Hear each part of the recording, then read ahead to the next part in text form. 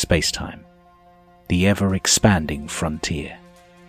These are the records of the most needlessly complicated rewatch of the Star Trek franchise ever. Its mission: to locate every second, contemplate every eon, from outside time to the Big Bang, to the 20th century, all the way to the end of all existence. To do what no sane entity has ever done before. This is the Temporal Trek podcast.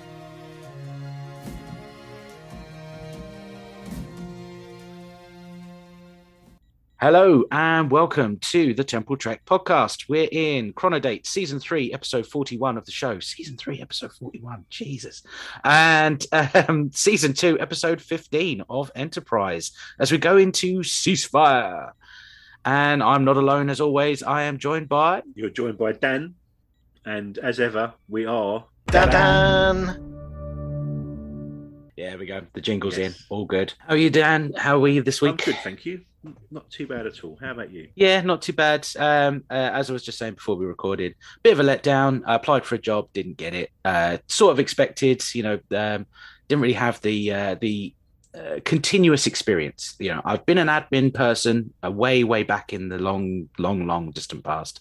I worked for the Foreign Office for a good number of years as an admin officer in various different roles, and then obviously about 10 years coming up next year will be 10 years since I left that position. And I've been sort of doing odd retail jobs, things like that, whilst I did sort of childcare and was a stay-at-home dad. And because of that, I didn't get the job that I wanted, which was another admin-heavy job, which I knew I could do. And as I was joking with you, the spreadsheet just for this show, I think is testimony enough that I can still use the software, but didn't get it. So it was a complete ceasefire in my career plans. Ding. And that's the best transition I could think of when I was trying to think of one. There you go. Didn't even have it written in my notes, just straight off the head. You see? Right, ceasefire. Yes. AKA Pajem Part 3, AKA the Andorian Incident Part 3. I don't know where it's gonna place. Showing my Vulcan colours here. I'm back in the Vulcans, not the Randorians. I don't know. It's way too as far as I'm concerned. It's way too. No, it's Pan Makar. It's always Pan Makar. That's one thing that I don't remember this episode, and there's no memory of this episode whatsoever. I tried to think if there was some sort of memory attached to this. Complete blank. I must have missed this one in the first run, but I am surprised that Pan Makar and Waitan isn't some sort of meme or like it's mine, it's yours, or like some T-shirt somewhere. I stand for Pan Makar, or I stand for all this kind of stuff. It doesn't really enter the zeitgeist. It hasn't really up to the lexicon for Trek fans. How's the episode for you? Any big memories for this? Well, funny enough, I literally just watched this morning, and I really enjoyed it. Do you know what? This is maybe not quite right, but we've been talking about a sort of West Wing in space. Mm-hmm. This is sort of the aggressive. It's got that stuff going on. It's got politics going on and stuff, and so I actually quite enjoyed it. Yeah. Ah, interesting. Okay. Yeah, for me, it kind of felt it was a regular Star Trek episode. Captain goes down. There's a problem between two sides. Yes, we know there's a vested interest. We've met these characters before, which is quite nice. We haven't seen that before. Normally, it's an alien species they've just met, and then they're going to solve the day. But it kind of, for me, went through very similar loops and hoops and tropes. Yes. So it kind of felt very stock. Like, if you were to pull out a Star Trek episode, not that this plays into my ratings criteria later, but if you took out a Star Trek episode and said, look, this is how the basic set of things we have to do with a Star Trek episode. They come in, they have a little argument, there's a bit of a phaser fight, and they finish the day. That kind of what it felt to me. Yeah. Not a bad episode. There's nothing in this that makes me cringe. There's no sexy Trek as well. Like, I couldn't really think of anything that they were exploitative in any way. And T'Pol features quite heavily, and normally she's the focus of that. But yeah, this one, it just does. It does what it needs to do. I think it's one of those. It does what it says on the tin sort of episodes for me. But again, doesn't mean I don't like it. Just it's there. Okay. There's no timey-wiminess. It's pretty straightforward, and it's 0 minutes, 0 seconds as we locate the episode, and it's war. Phaser fights. Shran's back. We get Susie Plaxon as well as an Andorian. A crush in any species. I'm sorry. Whether she's a Vulcan, whether she's a Klingon, whether she's an Andorian, I don't care. She's amazing. And I absolutely love her. Mostly, I like her as a Q, I think, the most. Okay, yeah. When she had the big flowing locks, and she looks amazing. But she just has that way of delivering herself as whatever species she is.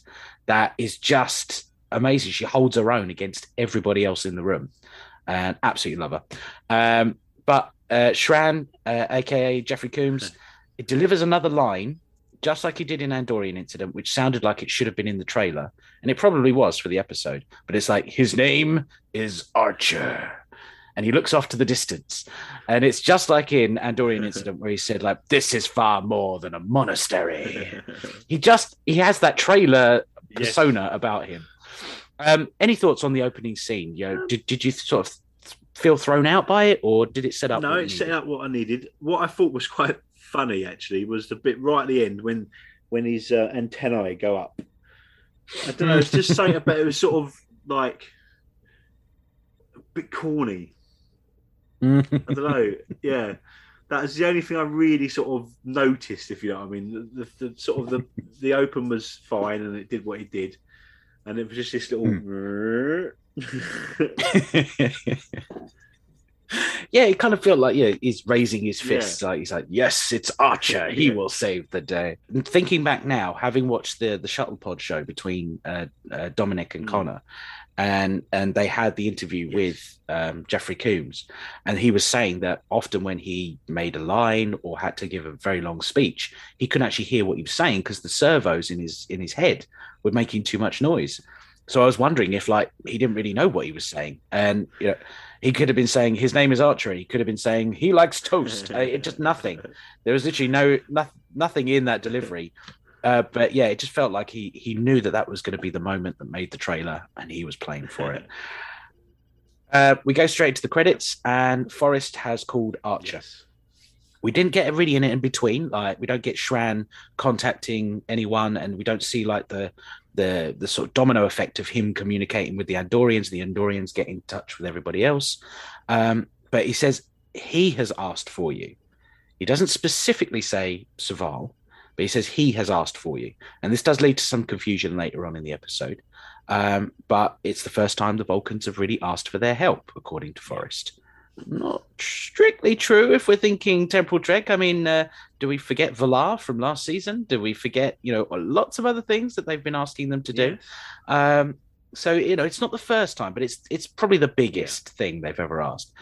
We need you to go to a big war-torn planet between these two aggressive powers and solve the day, because you are the closest thing we have to an ambassador out there. Just any thoughts on Archer taking up the mantle? Do you think that this is too soon for Archer? No, not really. I think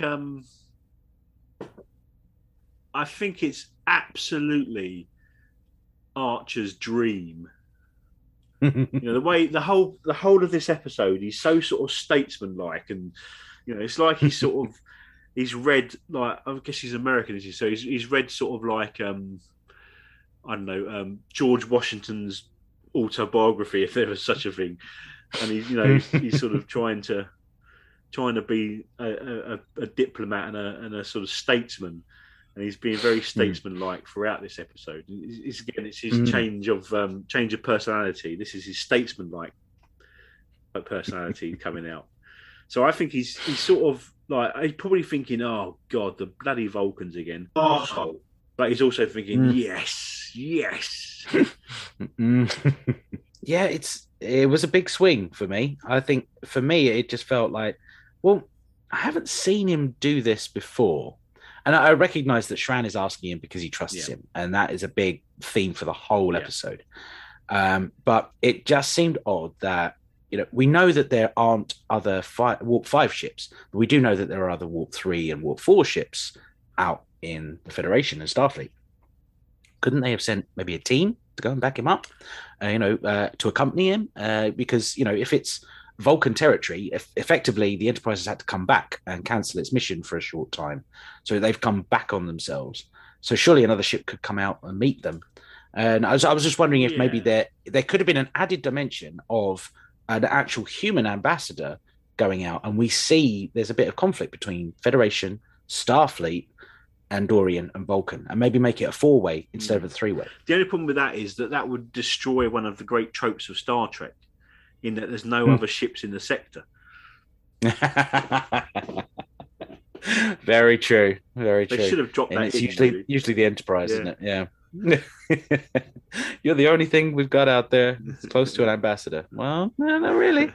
But it does lead to the next scene where they're in the mess deck and they've already set course. They're already on their way and they're pushing the engines past the injector limits. The drink is shaking.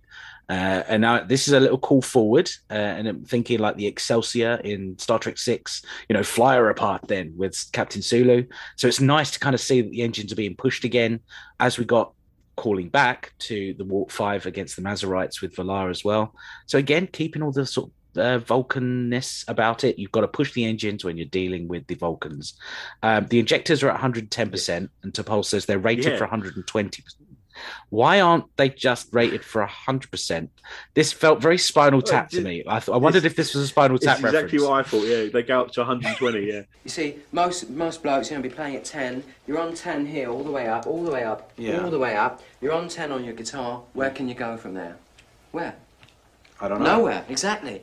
What we do is, if we need that extra push over the cliff, you know what we do? Put it up to 11. 11, exactly. One louder. Why don't you just make 10 louder and make 10 be the top number and make that a little louder? These go to 11. Just turn it up to 11. Absolutely. Yeah, and I thought T'Pol's delivery was lovely. Mm-hmm. Just like, leave it out, mate. Just, just calm down, son. Yeah, best engineer, my foot. Exactly. I'm telling you, that if she had a T-shirt, that's what T'Pol would wear. Speaking of wearing things, underwear is being flame retardant, but I wouldn't light it on fire to prove a point. Not a Trade. I thought it was actually quite a funny line. I thought it almost felt a little bit McCoy to me, and I don't know about you. Yeah, it's very much, isn't it? It's that sort of like down to earth sort of. You're right, actually. I wonder if they've been trying to get that trifecta going right from the get-go, from the very first episode. And when you watch like documentaries and behind the scenes about Enterprise, that seemed to be the general consensus of what they were going for. I felt like that line was just the real start, T'Pol saying they're rated for 120%. It's like, but underwear is flame retardant, Mr. Spock, but I'm not going to light myself on fire to prove a point, am I? Absolutely. And then you just have Kirk just like head in hand, just like Bones. Come on. But we also get the backstory. We get a little bit of what the Vulcans did to the Andorians, and T'Pol says that they immediately annexed the moon as soon as they saw the Andorians move in and started terraforming it. And I was kind of wondering what they were going for. She talks about treaties of 2097, appeasement. There was, the displacement of people. And I was wondering were they going for maybe a Northern Ireland conflict commentary in the episode? But I can't quite place it because there were bits and pieces that didn't quite match that. And I was wondering if there was anything that you thought they were going for in this episode beyond kind of just, fighting bad. I don't think so. No, I don't think so.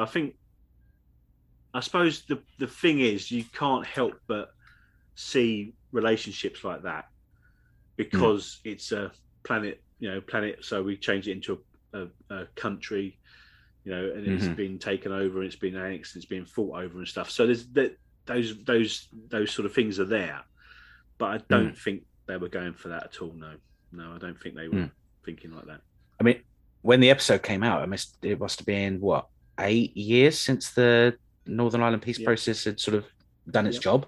So, it would have been an out of date reference if it were, it's 8-year-olds. Why reopen that wound with, with commentary on something like that? But there were just a lot of conversations. It just rang out that there was an idea that an aggressive sort of hoity-toity species came in and took something that wasn't theirs, but they saw it was theirs because it was in their field of vision, and they were there already, sort of thing. And I know it flashed up images of Northern Ireland, but not quite the same thing. But yeah, I'm probably just seeing things that aren't there. It takes them 3 days to get back to this planet. So I was considering we just stop there, do this episode, and then do another one next time. But I didn't do that with a dead stop or anything like that. It took them 4 days, so we're just going to carry on. And Saval's back. So we've had Shran's back. Now Saval's back. The team are back together again. He is pissed. I mean, for a Vulcan, he is really annoyed. Your presence here is not an asset. For some reason, they find you trustworthy. Why did Shran ask for you? And this is where the confusion comes in, because he was under the impression that Saval had asked himself. So Archer had asked, that Shran is actually the one behind this. At this point, did you feel like, is this a play by Shran? Is this some sort of tactical maneuvering? Is this politics at work? Or do you genuinely think that he is being trustworthy? No, I think Shran genuinely trusts him. I think, from the end, Pajem, not Shadows of Pajem, the Andorian incident. I think there's definitely, and we see this right through the series, that there's a real respect and trust in Archer from Shran. For whatever reason, just one of those things where I think that sometimes you sort of come across somebody and you just sort of click, and that seems to be what happens with Shran. He just, So I think, this is genuine. And I think the actions of Shran later in the episodes suggest they're genuine as well. And I like that Archer, dare I call back to the 7th, but says, I'll take the Vulcan that I trust. Yes. At least that was something that was established in the 7th. I know it's hard to believe, but something was established in that episode. Sick bay. We're in with Phlox, and we find out that there's some nasty mutagen down there, so I'm gonna have to bombard you with radiation. And he goes and sticks him in the decon chamber, and he doesn't have to disrobe, doesn't have to do anything. And this is where I'm coming in, like, they could have easily gone the sexy Trek route. We've just had talk of stripping down to your underwear and setting yourself on fire. Could have done that, but didn't. I felt like this is the best use of the decon chamber for a character sort of piece, where we had Phlox talking about his time in the infantry. Battlefields aren't a predictable place. Be careful down there.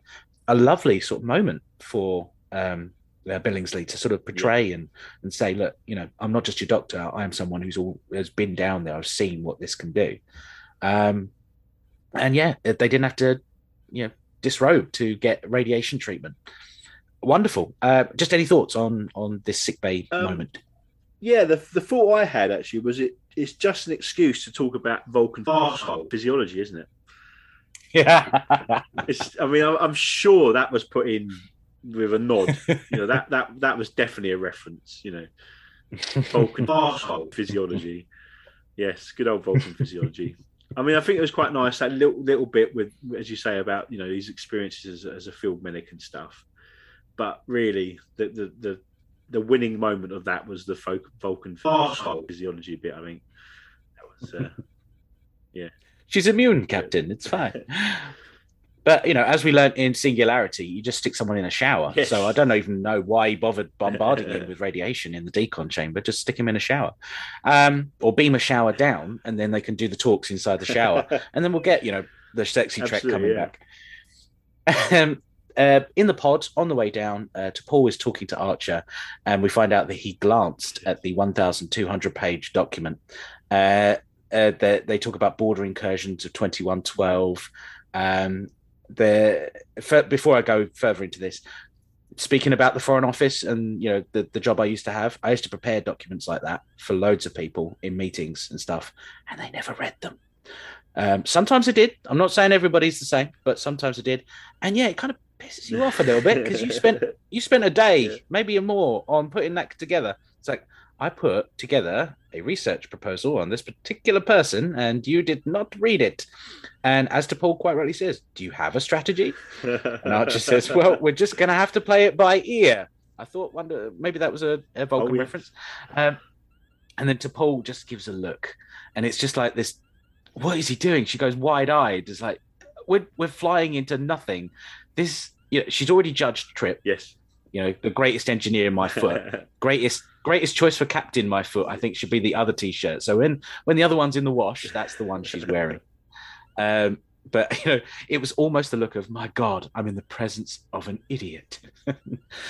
Just any thoughts on Archer not preparing or not necessarily needing to prepare? Because would that actually taint his view on what's going on? Yeah, I mean, I think you're right. I think it's what it is. It's the Vulcan way of doing things, isn't it?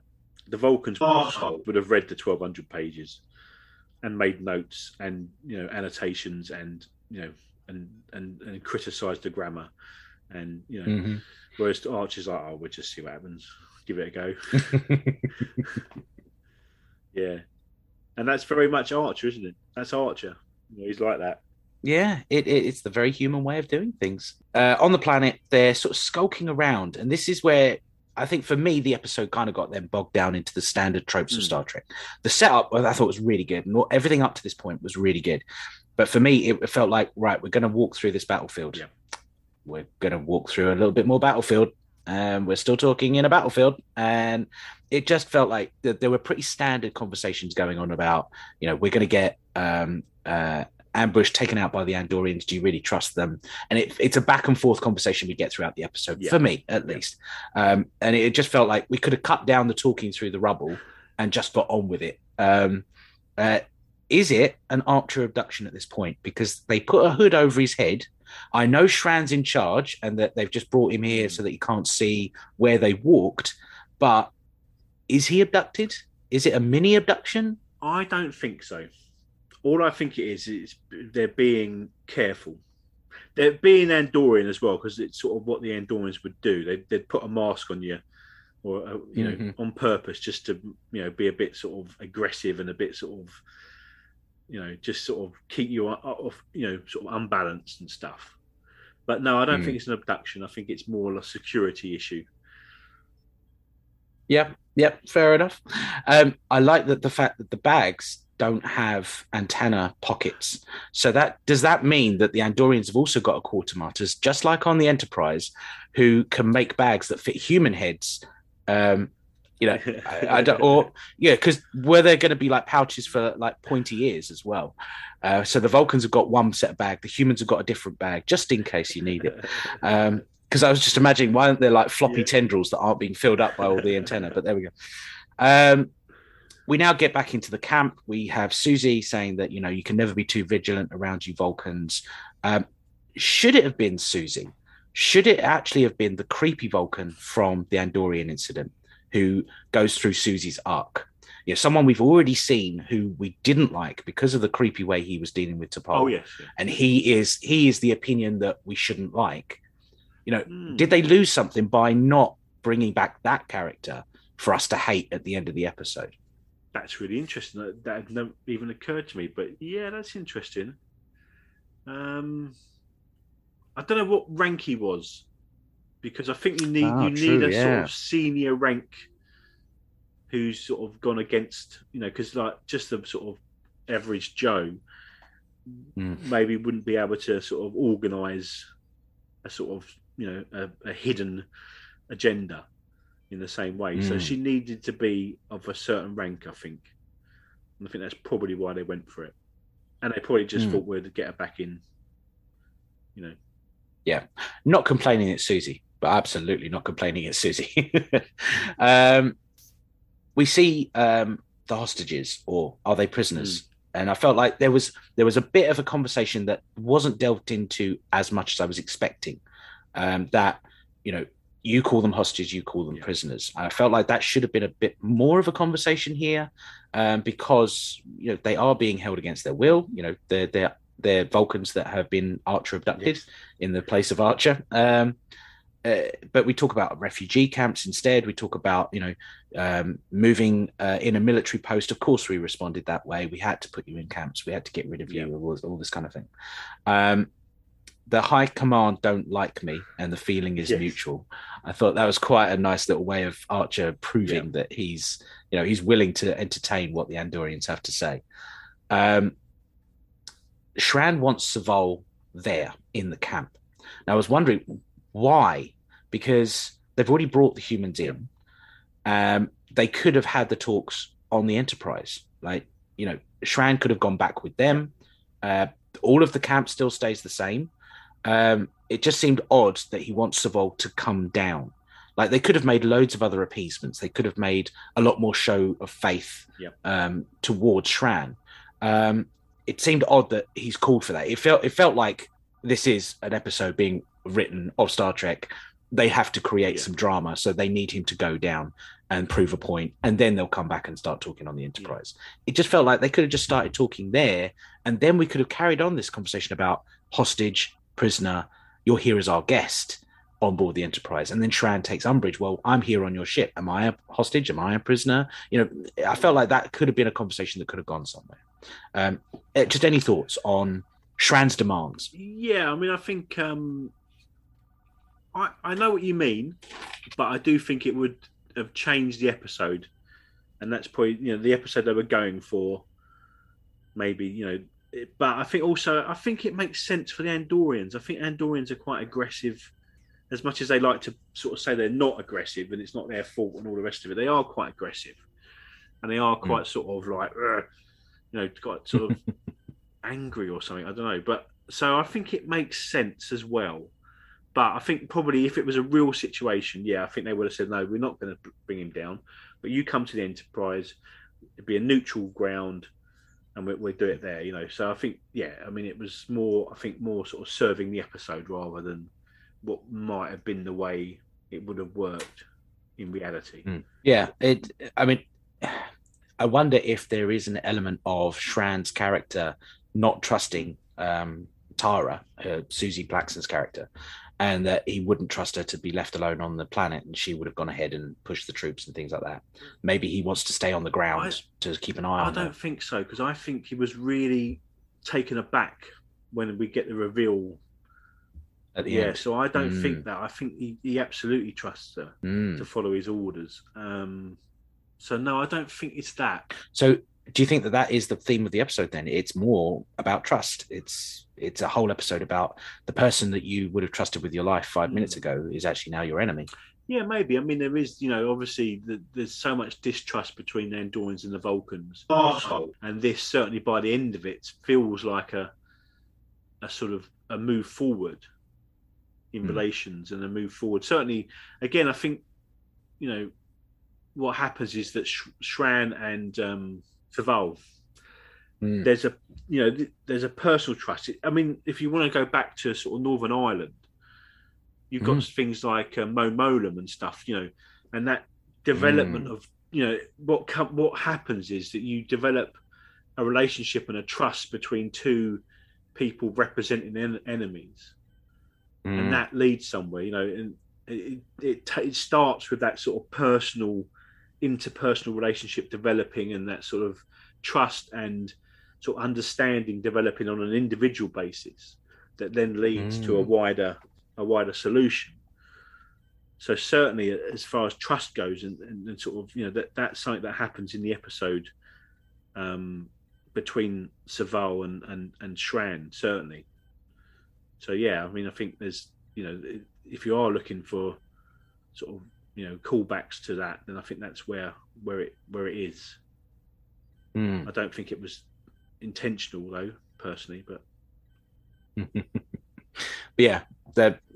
again, we've faced this problem before, haven't we? Like, what was the intention when the episode came out, and what's the intention or the interpretation you could lay on it 20 years on? I think definitely there was a focus on individual personalities as opposed to these governments all getting involved. And there has to be, because that's the way it is. It develops from that. They go back to the ship. They meet up with Savol, and Savol, he already knows that he didn't read the 1,200-page document because you don't understand the position and the complexity of what's going on here. But clearly he does, because he knows it's about trust, and he needs you to go down, and you need to come with me, and we are going to go down there. But you're not going to bring your aid. You're not going to bring anything else. It's just you, me, and T'Pol, and that's all we're doing. The ball is in your court. And I did like little Savol's just like look over to T'Pol. I was like, what the hell is he talking about? It's another Star Trek trope, but I like this one of just calling out human idioms that don't make sense to anybody else. I thought it's interesting. He didn't make it a little bit more water polo-y, water polo-y. Is that a word? Well, yeah. But you're diving underwater, Saval. You've got to dive deep into that pool. Trip doesn't like the idea that he's going back down and says, look, last time it took him 8 years to negotiate this, and Archer just says, I'm just gonna have to speed things up. There's a lot of I'm really good at this. I don't know why I'm really good at this, but I'm really good at this. On the planet, Shran is completely respectful, and he says, make sure that everybody out there knows, don't treat him wrong. I want him here. I want to talk to him. I want him alive. Tara is already saying that, we should strike now whilst they're distracted. Have a little faith in Archer, have a little faith of the heart in Archer. I thought, it at least goes into the credits. They're trying to push this idea of faith and trust, but there we go. But back on the pod, they are then saying you're going to be blindfolded. Saval just wants silence. This felt like, every little journey you've taken in a car share with maybe some people at work or anything like that. It's like, just don't want to talk. I'm just preparing myself for the slew of what's coming my way at work today. Can you just be quiet? And unfortunately, he doesn't get it because they get fired upon and they crash. They've crashed the shuttle pod 1 again. I have actually lost count now of how many times they've crashed this shuttle. It's always shuttle pod 1 and it's always there. This is a reference. This is a reference for UK listeners again. So I apologise to US, but there's a program called Only Fools and Horses, and there's a famous episode where one of the characters, who's a road sweeper, gets an award for having the same broom for 20 years. And at some point he says, it's had 17 new handles and 27 new brooms, and it's a bit like that. Shuttle pod 1 has been it's not the same shuttle, is it? It's let's be honest. It's about shuttle pod 17 by this point. So what exactly is the award for? For saving the council money. I am to mention to her one day that I've had the same broom for the last 20 years. Just a second. If you've had that broom for 20 years, have you actually swept any roads with it? Well, of course. But I look after it well. We have an old saying that's been handed down by generations of road sweepers. Look after your broom. Yeah, and that's what I've done. I've maintained it for 20 years. This old broom has had 17 new heads and 14 new handles in its time.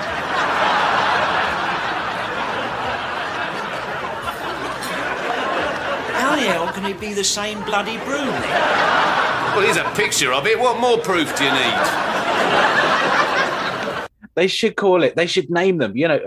Shuttle Galileo is by the TOS days. Maybe Shuttle Pod 1 eventually got called just Trigger. Yeah, just no real reason. Yeah, Reed just knows about this sitcom from the old days of the 20th century. It's like, let's call it Trigger. It's like, that doesn't make any sense, Malcolm. Why are you calling it Trigger? Trust me, the Brits are going to love it. It's fantastic. Trigger's broom, Ship of Theseus problem. Yeah, it's not the same shuttle pod 1 that gets crashed over and over again. It's just a different one every single year. Maybe it's Lieutenant Hess. Maybe she gets to print it off again. I'm going to bring her back again. She's still there. Trust me. Saval was part of the occupation force in the original idea. I wonder, is this another callback to the 7th of like every Vulcan secretly has an intelligence operative background that we never find out except for one scene in their life. Everyone's a former operative of the intelligence bureau for the Vulcans. It makes the Vulcans seem a bit seedy, a bit again untrustworthy, as we've seen again. Arsehole Vulcans have come back again. Shran may have shot us down. The Vulcans are already assuming that it is the Andorians. They're actually correct, but Archer is giving them the benefit of the doubt, and he's built up that trust with Shran. Again, it comes down to this other thing of they're walking through the rubble. we cut back and forth between the bridge on the Enterprise and they're walking through the rubble and they're carrying on the conversation. I kind of felt like you just, speed it up a bit more. Come on. Get on to the meeting Shran and get into some nitty gritty, some politics sort of thing. What exactly that scene would be if they were sitting at the table and doing that, and whether that would be good TV, I don't know. We go back up to Captain Trip. Yes. The Vulcans know they've crashed because they've got better senses than they do. And Trip and Reed, they want in on any of the rescue operations because they've witnessed firsthand how Vulcans operate. And Trip already talks about Shadows of B'Jem, so even he is making references back to previous things that have happened. Any thoughts, Captain Trip? Now, last time we saw him as a captain, he fell apart, but he seems to have worked out a little, niche for himself. Yeah, he seems quite comfortable, doesn't he? Yeah, definitely. I think he's enjoying that. Yeah. Other than that, nothing really on that scene. It's a bit of not a filler, that's the wrong word, but just like a little bridge between between sort of the next stuff that's going on, really. Yeah, there is actually a retread coming up, I think. Which sort of I get mixed up with because this little scene and another scene later on is very similar. And I've got it written down in my notes. It's like, I wonder if Dan's got a retread on this one. I don't know. So we're talking about there's a scene back down on the planet where it's the Buccaneers scene. Why are they so fixated on the ears? I love that scene. That's brilliant. I think they're impressed. Is it something like that she says? I think they're jealous or something. I think they're envious. Yeah. Brilliant. I love that. Why is there obsession with our ears? But Savole mentions her human accent. Yes. You picked up a human accent, and you have changed. Yeah. Just any thoughts on that moment? Well, I mean, first of all, the ears thing is brilliant. It's just great. I mean, but also I think what's really interesting about that scene is I can't remember exactly what he says are her emotions. I think is it arrogance is one of them. There's something else. Gratification and arrogance were the two emotions that he was talking about. Which really, I mean, was it last week we talked about the episode with if they weren't displaying those two things, I don't know what they were doing. And sort of Saval's attitude towards this whole situation, if you can't describe that as arrogant, I don't know what, it's so interesting to see the sort of complete lack of understanding that the Vulcans have for what they're really like. They really are. They're arrogant. They're prideful. They're so emotional. And this is another example of that, where he has, he has no knowledge that he's doing exactly what he's criticising T'Pol for. But I like the human accent bit as well. That's quite interesting. They call it an accent as opposed to you're being human. It's just like a twang to the way you're saying things. I almost wanted her to bring up I'm not. My uniform is flame retardant, but I'm not going to light it on fire. Almost like she picked it up from Trip, or a variation of that, like a Vulcan version of it. But yeah, I had it written down as well. This is just a week out of Stigma. Why isn't there more talk? She must have sent a communique back to Vulcan to stand up for this doctor, the Dr. Eurus from last week. So Savole must have known that that's something that goes on. I was wondering why they didn't mention it. I mean, I know why in the TV world, they don't want a direct callback, even though this episode is a complete callback to several other episodes anyway. That you play it out of time. Stigma could come next week, and we just don't know it. But yeah, it kind of felt like that was a beat that he could have played, to twist the knife a little bit more about you being too emotional. Well, I've heard about what happened at the conference. I've heard about this. I felt like that was something more I wanted. And again, it plays into that idea that this episode Star Trek episode for me. And I felt like there was conversations that were just missed, that just made it could have pushed it just a little bit better to be an amazing episode. Because at this point, we're at 30 minutes through the episode already, and there's about 20 minutes left. And we're halfway through, and we still haven't really got down to the crux of it. It's still walking through the rubble at this point. the pod, Tara's talking about, of course, the Vulcans are deceiving us. They've shut it down themselves to make it seem like we did it, and they're going to blame us. And Shran is still fighting back. He still has faith in Archer and so on. Now we've got the bridge scene where Hoshi thinks she's got a bio sign and she's managed to pick him up. So Hoshi's had something to do, which is nice. Travis has got his one thing to do, which is calling out how far away the Andorian ships are. That's all he does. Again, why that's not Reed's job? Surely that's a tactical alert thing. Maybe that's something there. But now we get, what are you planning, Trip? And I was wondering if this is the Reed moment. No, well, the moment is, and I can't remember where it comes. I think it's actually not come yet. It's another scene further forward. Oh, yes. I think, yes. Is this locked and ready? Yes. Yeah. Okay. Yeah, that is coming a bit more. Yeah. So Trip is playing his little way through, but yes, it leads to a locked and ready scene. You're a very brave man, Malcolm. Never much cared for the name Malcolm. I was rather growing fond of the name Stinky. You've had too much to drink. But there's one thing people seem to think is funny, and I tell you what, it is just what. Pineapple. It's a little winker-wagger in my hand that makes me such a... How about 30 years in the brig? Or maybe a good flogging? See, you were looking at my hands. You should have been looking at my eyes. They admire my folks, and I give away the dogs with my little winker-wagger in my hand. Awfully nice.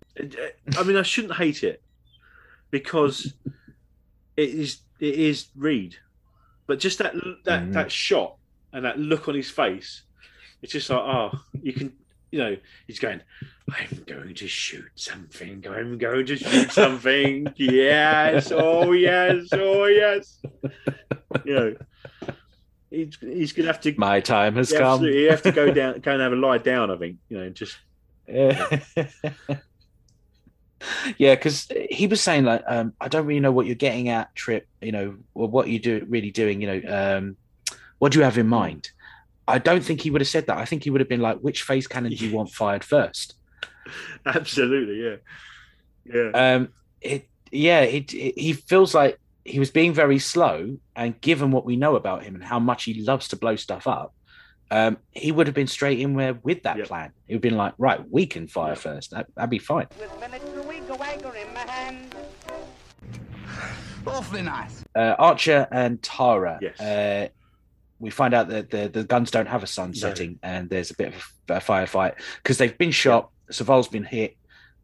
This is where it's sort of back and forth between the Enterprise and what's going on upstairs. As the action is ramping up on one part, there's the action in another as well. Action Archer rolls in the dust. This felt very Kirk to me. Well, do you know what? The bit that felt most Kirk to me was actually the Andorian. Oh God, my brain. Oh, Tara, thank you. The way she swung from the thing and kicked out with both feet. That was. I thought to myself, Kirk Fu at that moment. That was absolute Kirk Fu, wasn't it? Yeah. Yeah, and I swear I heard the music playing some notes. It felt like they were playing the yeah. Quite easily, you could see it coming into the music. I maybe there was a musician in the background. It's like, I'm going to work it in. No one's going to know I'm doing it. No. So yeah, that was impressive. That was proper TOS styly, wasn't it? That was I enjoyed that. And he fell through the floor. That was great. Yeah. It's like that he's got the advantage, but the floor gives way at that exact moment when it shouldn't. Enterprise blocks the two ships, so they're facing off, and Enterprise is in the way. Again, it comes back to this idea that why wasn't the talking done on the ships? I think it could have been really cool if Shran had been on board, and the Vulcans are threatening to fire on the Enterprise. The Andorians are going to back up the Enterprise and sort of protect it, but also maybe fire on the Enterprise as well so that they can end this talks and just get on with the fighting. I think it could have made some interesting thing. Like one ship does one thing, one ship does the other, and they're all fighting against each other in different ways. But that's not what we got. We got a split screen, and we got a Zoom call, and we got basically what we're doing right now. Yeah. 20-second styly. I swear I've seen that Andorian before. Really? Or the actor playing the Andorian. And I swear I've seen him before. And I don't know if it is as an Andorian. I don't know if he was part of the team from Andorian Incident. But his face just looks so familiar. And now I'd never do, or I try not to do, too much IMDb rabbit holing on the show because I am watching time as it plays out on this device. I'm just seeing what's happening. In my reality, this is just history. But I swear that face just looked really familiar to me and I could not place it. So I am going to look it up later on, but I never do it before the episode because this is just us talking about history. But yeah, this is the phase cannons locked and ready. Oh, God. It's really difficult because it is Reed. I mean, it is Reed. So maybe, I don't hate Reed, like, all-encompassingly. Water polo Reed, yes. Exactly, yes. But it's just, I suppose, I think it's more like the director's choice or the writer's choice to do that. It puts poor Reed in a way. I feel sorry for Reed almost. He's expected. This is, everyone knows him so well that this is what happens, and it's a shame for him really because I'd like to think he has more dimensions than simply just blowing things up, but I don't know that he does. He has a weird sort of pineapple interest. Pineapple definitely has some weird sort of masochistic tendencies. How about 30 years in the brig? Or maybe a good flogging? See, you were looking at my hands. You should have been looking at my eyes. Yeah, and, so I don't know if that's really, that's good. I mean, you'd hope he'd have some nice qualities, but... There is a smugness to his face as he's saying it, that, like, I'm going to blow you up. Yeah. And it's just the other thing with it, of course, is that what we know already is that actually it'd be like a pop gun, especially against the Vulcans. I'm not sure about the Andorians, but certainly the Vulcans. I mean, it just like they'd be like, "What? Did I get like an insect bite or something there?" Because that's all it would. They wouldn't be taking out a Vulcan space cruiser or anything, would they? So it'd be completely pointless. Yeah, they've already established several times that the Vulcans have got better whatever. Yeah, no matter what the Enterprise has got, they've got more than what they've got. But the torpedoes would be basically just the Vulcans like holding the humans at their heads and like they're swinging. Back on the planet, Tara tries to implicate Archer, and there's a bit of you're trusting him over me. Do all your officers feel the same way about this peace process as you do? Tara did what she was expected to do, so she was looking after her own interests, but other people feel like her as well. On the bridge, the ships are now starting to move in, but just as the communication comes in and say, "Don't worry, Saval's being treated by the medics." And Travis will be sent down in Shutter Pod 2, but we're not going to see that bit. I thought exactly the same. Yeah. They gave him something to do, and we still didn't see it. Seeing him fly through, and there's still some phaser fights because not everybody's got the communique that it's all over and there's a ceasefire. We could have seen some real piloting skills from Travis, but no. Back on the ship, we've now got the Enterprise and the Vulcans and the Andorians are sitting around the table.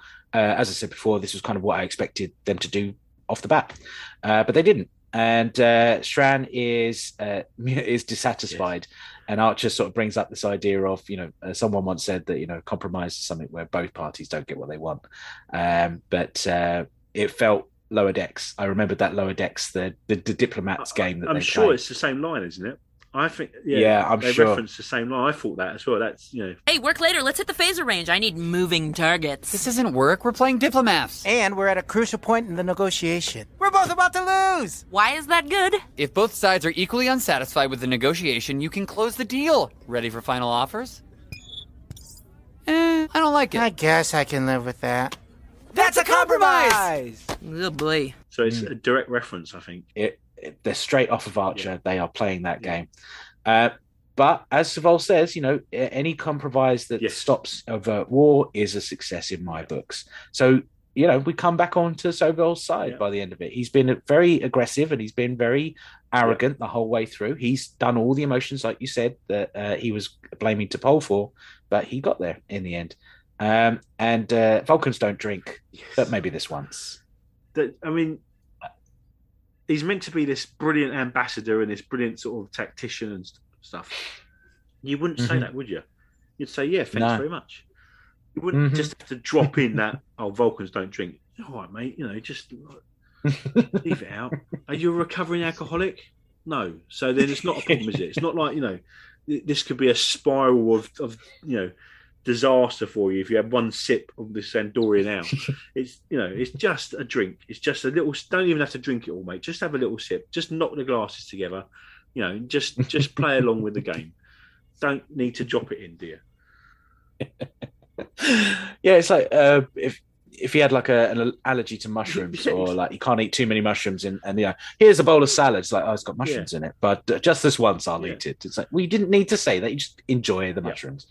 But the talks will continue on Andoria, so he is giving in and saying we can concede back onto the homeworld. Your presence here was not overly meddlesome. And I think he likes you, Pink Skin. I really liked that sign out for the episode. I thought I wouldn't go that far as well. Archer's come back to Shran, and it felt like they were proper buddies by this end episode. They've already had an element of trust, which led to this episode in the first place. But this whole end part scene, that the three of them just had this, this way about talking to each other now that you're not meddlesome. I think he likes you. I'm shipping these two. I'm shipping Shran and Archer the whole way through. Just from that scene, it's like, okay, fair enough. All right. Maybe jealousy from Shran. I don't know. Any thoughts on the final part of the scene that Archer isn't too meddlesome? Yes. Again. I mean, why you don't need to do it, do you? It's just, it's so Vulcan. Arsehole. It's so Vulcan, and it's really just arsehole-y. I think what we could do, we could just throughout the episode, what you could do, you could drop. I'm going to say arsehole. Right? So now you've got that clear as a nice clear clip. You can just drop that in wherever I said Vulcans. Arsehole. You can just put arsehole because that's what they are at this point. They're awful. Mate, just yeah. There's going to be timey-wiminess now in this episode. As I go back in the edit, it will only make sense that I put arsehole after every time you say Vulcan. Once we get to until you get to the end of the episode. I like that. That's fine. You've just created time travel in an episode that didn't have time travel. And that's it. The episode ends. We've had a ceasefire. Yes. We've had a couple of episodes build into this. So we had Andorian Incident. We had Shadows of P'Jem. Sort of had other episodes that involved the Vulcans as well as a lead up. But I feel like we haven't really had a lot of the Andorians up to this point to really buy into both sides of the argument. Shran has been great and a great way into that. But do you feel like there should have been more episodes, that maybe this should have been the focus for season 1 and 2 of bridging these three species? I think they should. Yeah, I mean, just generally, I think they should have more Shran, and by that we have more Andorians. Yes, I think so. I mean, I think it would have been really nice to have maybe like a sort of like a first season into the second season where they're where this conflict between the Vulcans arsehole and the Andorians is a bigger thing. I mean, it does come into it, as you said. But it would, and to sort of not resolve it exactly, but again, to feel like in the consequences, I'm going to bring something up about the end. But I think more Shran would have been great, full stop. And that whole storyline would have been good to have sort of been quite a localized thing. They're not going right out into space. It's actually, there's quite a lot going on quite nearby almost. In the Andorians and the Vulcans, and and the problem that they've got, they're friendly with the Vulcans to a point, and that causes, as we see, it causes issues between the Andorians and the humans, and how that works out, and that could have been expanded quite a bit, I think.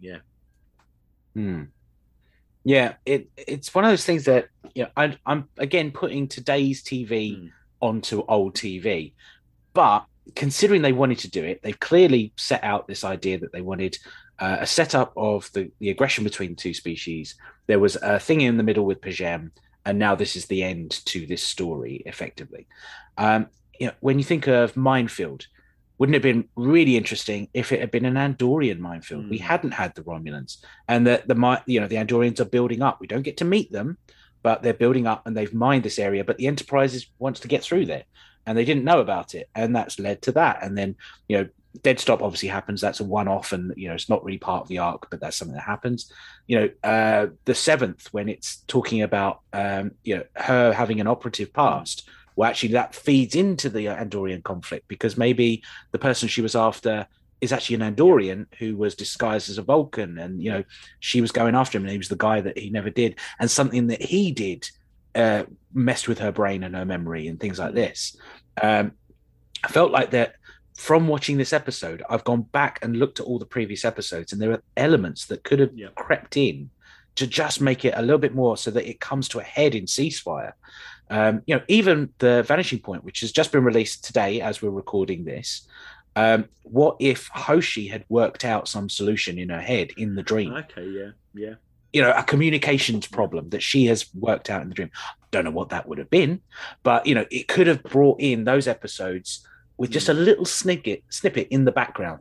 And I think my thinking has been swayed by doing Epsilon 3, the other podcast I do for Babylon 5, where they do something like a character is just reading a newspaper and it's talking about an organization on Earth that is doing something seedy. No one's talked about it. No one's mentioned it, but it's clearly there in the shot. And then they move on to some other conversation in the episode. But it builds up this tension that there's a believable world out there. It doesn't have to be the focus of the episode, but it just keeps it going. And I felt like that was missing for me. And it is just a standalone episode. It calls back a couple of times, but it's plug in and play. It takes standard tropes of walking through rubble, a couple of character moments, which are great. The ears conversation, like we said, are great, but it doesn't quite go anywhere from it. But yeah, that's the episode. Is there anything else you wanted to talk about before we move on? No, not really. I think the only thing I did spot actually was how long it took things to happen. Mm-hmm. Initially, it was 5 hours for the Andorian ships to get there. when we've gone from that point to the point when they're getting on the shuttle pod, it's 4 hours. Yeah. So it's taken them an hour to get to the shuttle pod. When we land on the planet, it's 3 hours. So it's taken them an hour to get to the planet. There's a little bit of talking of timey-wiminess. There's a little bit of ignoring reality of time, really. That was the only thing I spotted. That's true. And considering there is a bit where Travis says, they'll be here in 13 minutes. And I paused just to see how long was left on the episode. And it was 13 minutes. So up to that point, they played very loosey-goosey with the timeline. But then it took 13 minutes for the last bit of the episode. Very strange. But that's locate the episode, Ceasefire. So we go on to consequences. Your analogy is very colorful, Captain, but I question whether it addresses the consequences. Consequences. Consequences. Consequences. Consequences. Consequences. Consequences. The concept of learning from one's mistakes shouldn't be difficult for a Vulcan of your wisdom to understand, Ambassador. I don't wish to contradict Captain Archer. But learning from one's mistakes is hardly exclusive to humans. What are the consequences for this episode? I think this is quite a big one. I think there is. There's one consequence. Well, it's not exactly a consequence, but it's a consequence from a previous episode, and it is the red alert. Did you notice they have a battle station sort of thing, and it's got the little bit. It's quietened right down, but it's there, and I really like that because it was that whole read alert thing. So that's sort of, we're seeing the consequence of singularity. Yeah. So I really like that. I mean, obviously, that this is one of the starting points for the Federation, really. As we said earlier, those interpersonal relationships that are developing are what lead to bigger changes. and this is absolutely what's happened in this episode. So there's big consequences. This is one of the founding events of the Federation, I think. Yeah, that no matter what you think about the episode, whether you like it or hate it, it's an important one. You don't get the future of Starfleet and the Federation without this episode. Calling a ceasefire, having the humans be the go-between, the bridge between the two. They can, somewhat suppress their emotions, like the Vulcans, but they are also can be very aggressive, just like the Andorians. They are that balance. So it's a great episode for that. And they're having the tactical alert. So as soon as they move in, Reed is ready to go with a little button. Locked and loaded and locked and ready, as he said. Alterations. Now, I've spoken on about my thing. I ramble on about, trying to make it a cohesive universe. But is there anything you would have wanted to see more of? Anything expanded from this episode? Do you know what? I'm going to stick with it. I quite enjoyed this episode. I mean, again, there's always alterations. Absolutely. There's always finer points and there's always things you think, well, but actually, they could have gone to the Enterprise earlier and that would have made sense. But, again, I think in some ways that sort of adversity, for want of a better word, that Saval and T'Pol and that went through, getting to Shran, sort of cemented that relationship with Shran. And I think so. I think actually that worked quite well. So we sort of needed that bit where where there's the shootout and there's the whole sort of the sort of Andorians that don't agree with Shran. We needed that in order to get to the bit where Shran becomes trusted by Saval. So actually, I don't think I would change it. No, I think it's a pretty decent episode. Actually, I'm quite surprised that I did because I was expecting to think, but actually, I really like it.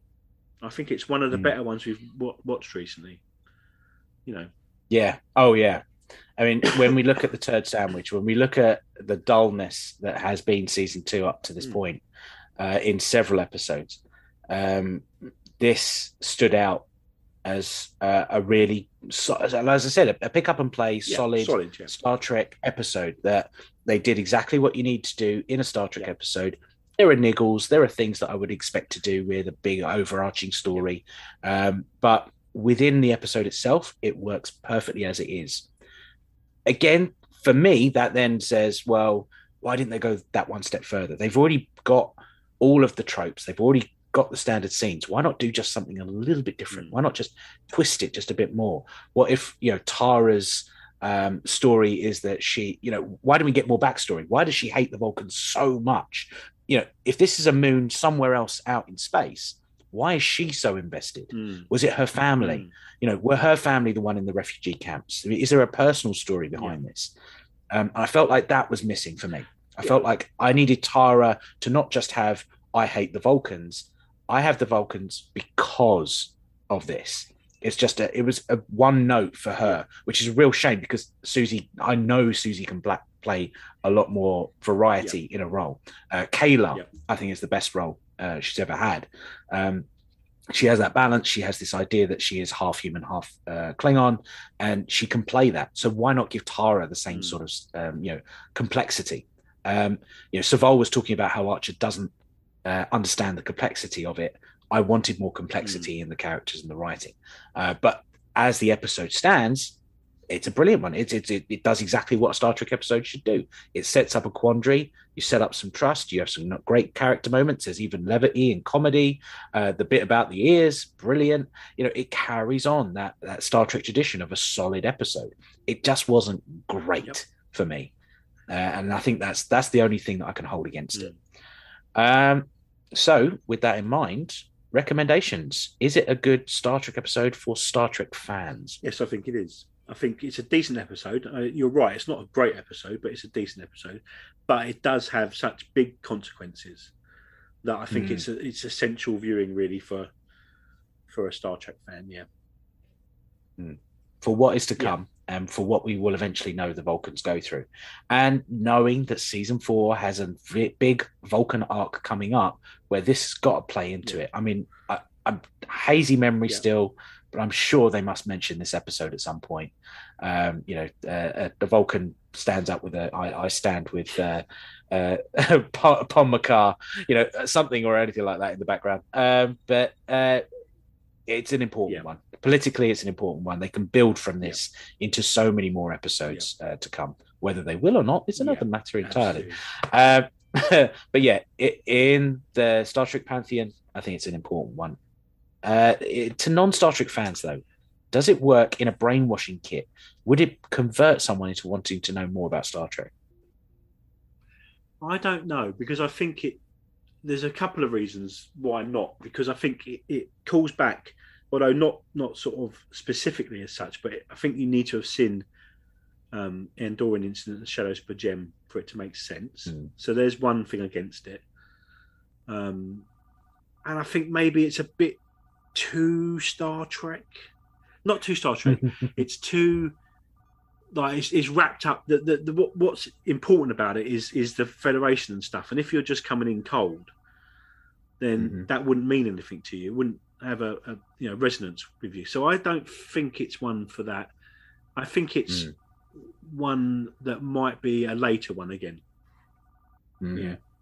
So if you sort of had an inoculation against it's finished in 45 minutes trope that Star Trek can do, we've taken this big issue and the captain went in and he solved the day, despite not reading a 1,200 page document.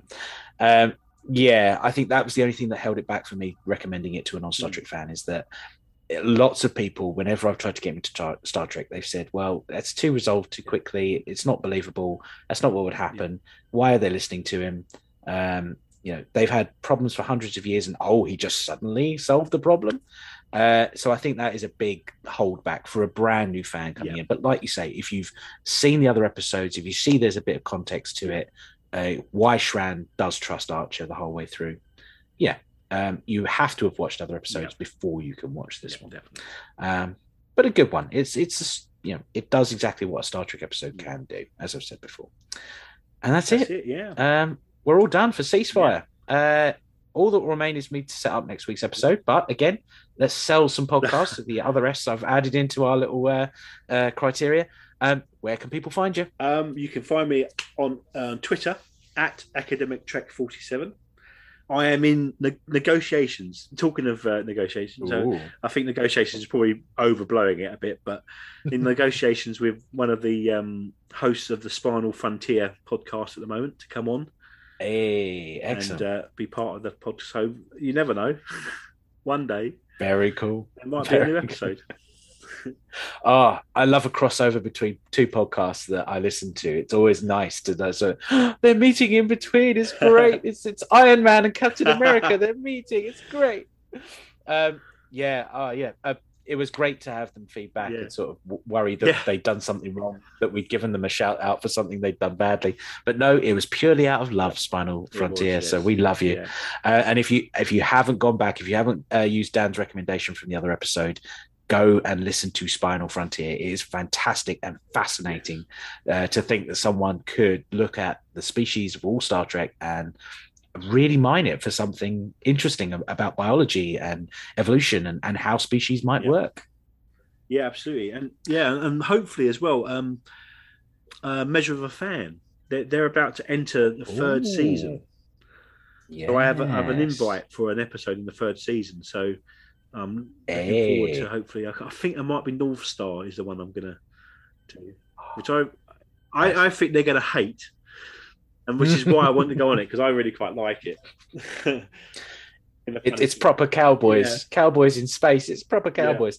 I know that Paul, one of our guests from previous episodes, and also my co-host on several other shows, he absolutely loves North Star, but he's a big Western fan, so he likes cowboys and things like that. So I'll look forward to listening to that when it comes out as well in the future. So all good. And I think that's actually one of the few episodes that we won't be watching back to back when we get to season 3, because it's outside of the arc, isn't it? Of the season 3 arc. There's not really much to do with the Xindi arc in that episode, is there? No, it's nothing. Pretty self-contained, as far as I remember. Okay, interesting. But Cool then. Right. Well, setting up for the next week's episode. Join us next time for Chronodate Season 3, Episode 42 of the podcast, Season 2, Episode 16, as we go to Future Tense. Ooh. And unlike what you think, it does have timey-wiminess in it, but we are still starting at 0 minutes and 0 seconds. So there is no timey-wiminess at the beginning, but some weird stuff in between. So there we go. Remember this one. Do you remember this one? I'm getting confused with. Isn't there one that's got a similar title in Voyager? The one when they go back. You've got past tense in DS9, where they go back to 2024, which is all of Picard's stuff, season 2, and then you've got what's the one when they go back to Journey's End? Is it? Yeah, Journey's End. I can't remember. I'm terrible. What am I thinking? I was just there last 100 years ago. What is the 1996 episode? Yeah, Future's End. Future's End. That's it. Yeah, so I was getting yeah. Oh well, I'm looking forward to watching this one. I don't know. I have no idea on this one. Yeah, Future Tense. This is one that has stuck in the brain. I do remember bits of this episode. Maybe not word for word, but it's one that has stuck with me. But again, it's time travel, so it's going to stick in my brain a little bit more. Exactly. That's maybe why I forgot about Ceasefire. Yes. Maybe. Well, that's it. So, as always, thank you very much for listening, everybody, and we'll see you in the next time stream. We will indeed. Thank you. I hope you've enjoyed the show. Please remember to like, subscribe, and review wherever you listen to it. If you would like to be a guest in the future or give feedback, you can contact me by either searching for the Temporal Trek Podcast Facebook page or find me on Twitter at @rider_coattail. Also search the Temporal Trek Podcast. You can also find me on Instagram at Daniel_Hitch_writer. Scripted elements of the show are a work of pure fan fiction, and any views and opinions expressed in the episode discussions are my own or that of the guest. They do not reflect the rights holders of Star Trek. Any Star Trek sound effects or music are used under the terms of fair use and are not my own work. The intro music, Birthright by Audio Binger, is royalty-free from the Free Music Archive. Check out their work and others at freemusicarchive.com. The Temporal Trek is a free podcast with no Patreon or sponsorship. However, if you would like to support the show, you can find my books by searching Daniel Peter Hitch on Amazon. Thank you very much for listening, and we'll see you in the next time stream. There we go. All good. Yeah, Future Tense is going to be fun. There is the one where they find a body inside a pod, an escape pod. Okay, yeah, I know. And then hilarity ensues. It's a very weird one. I don't know how I feel about it. Like, I remember it, but I remembered it fondly back then. And then watching it again, I was like, yeah, okay, fair enough. It's carrying on. It's another one where it just feels like it goes through the hoops, but doesn't quite pack a punch for me. But there we go. We'll see how it goes.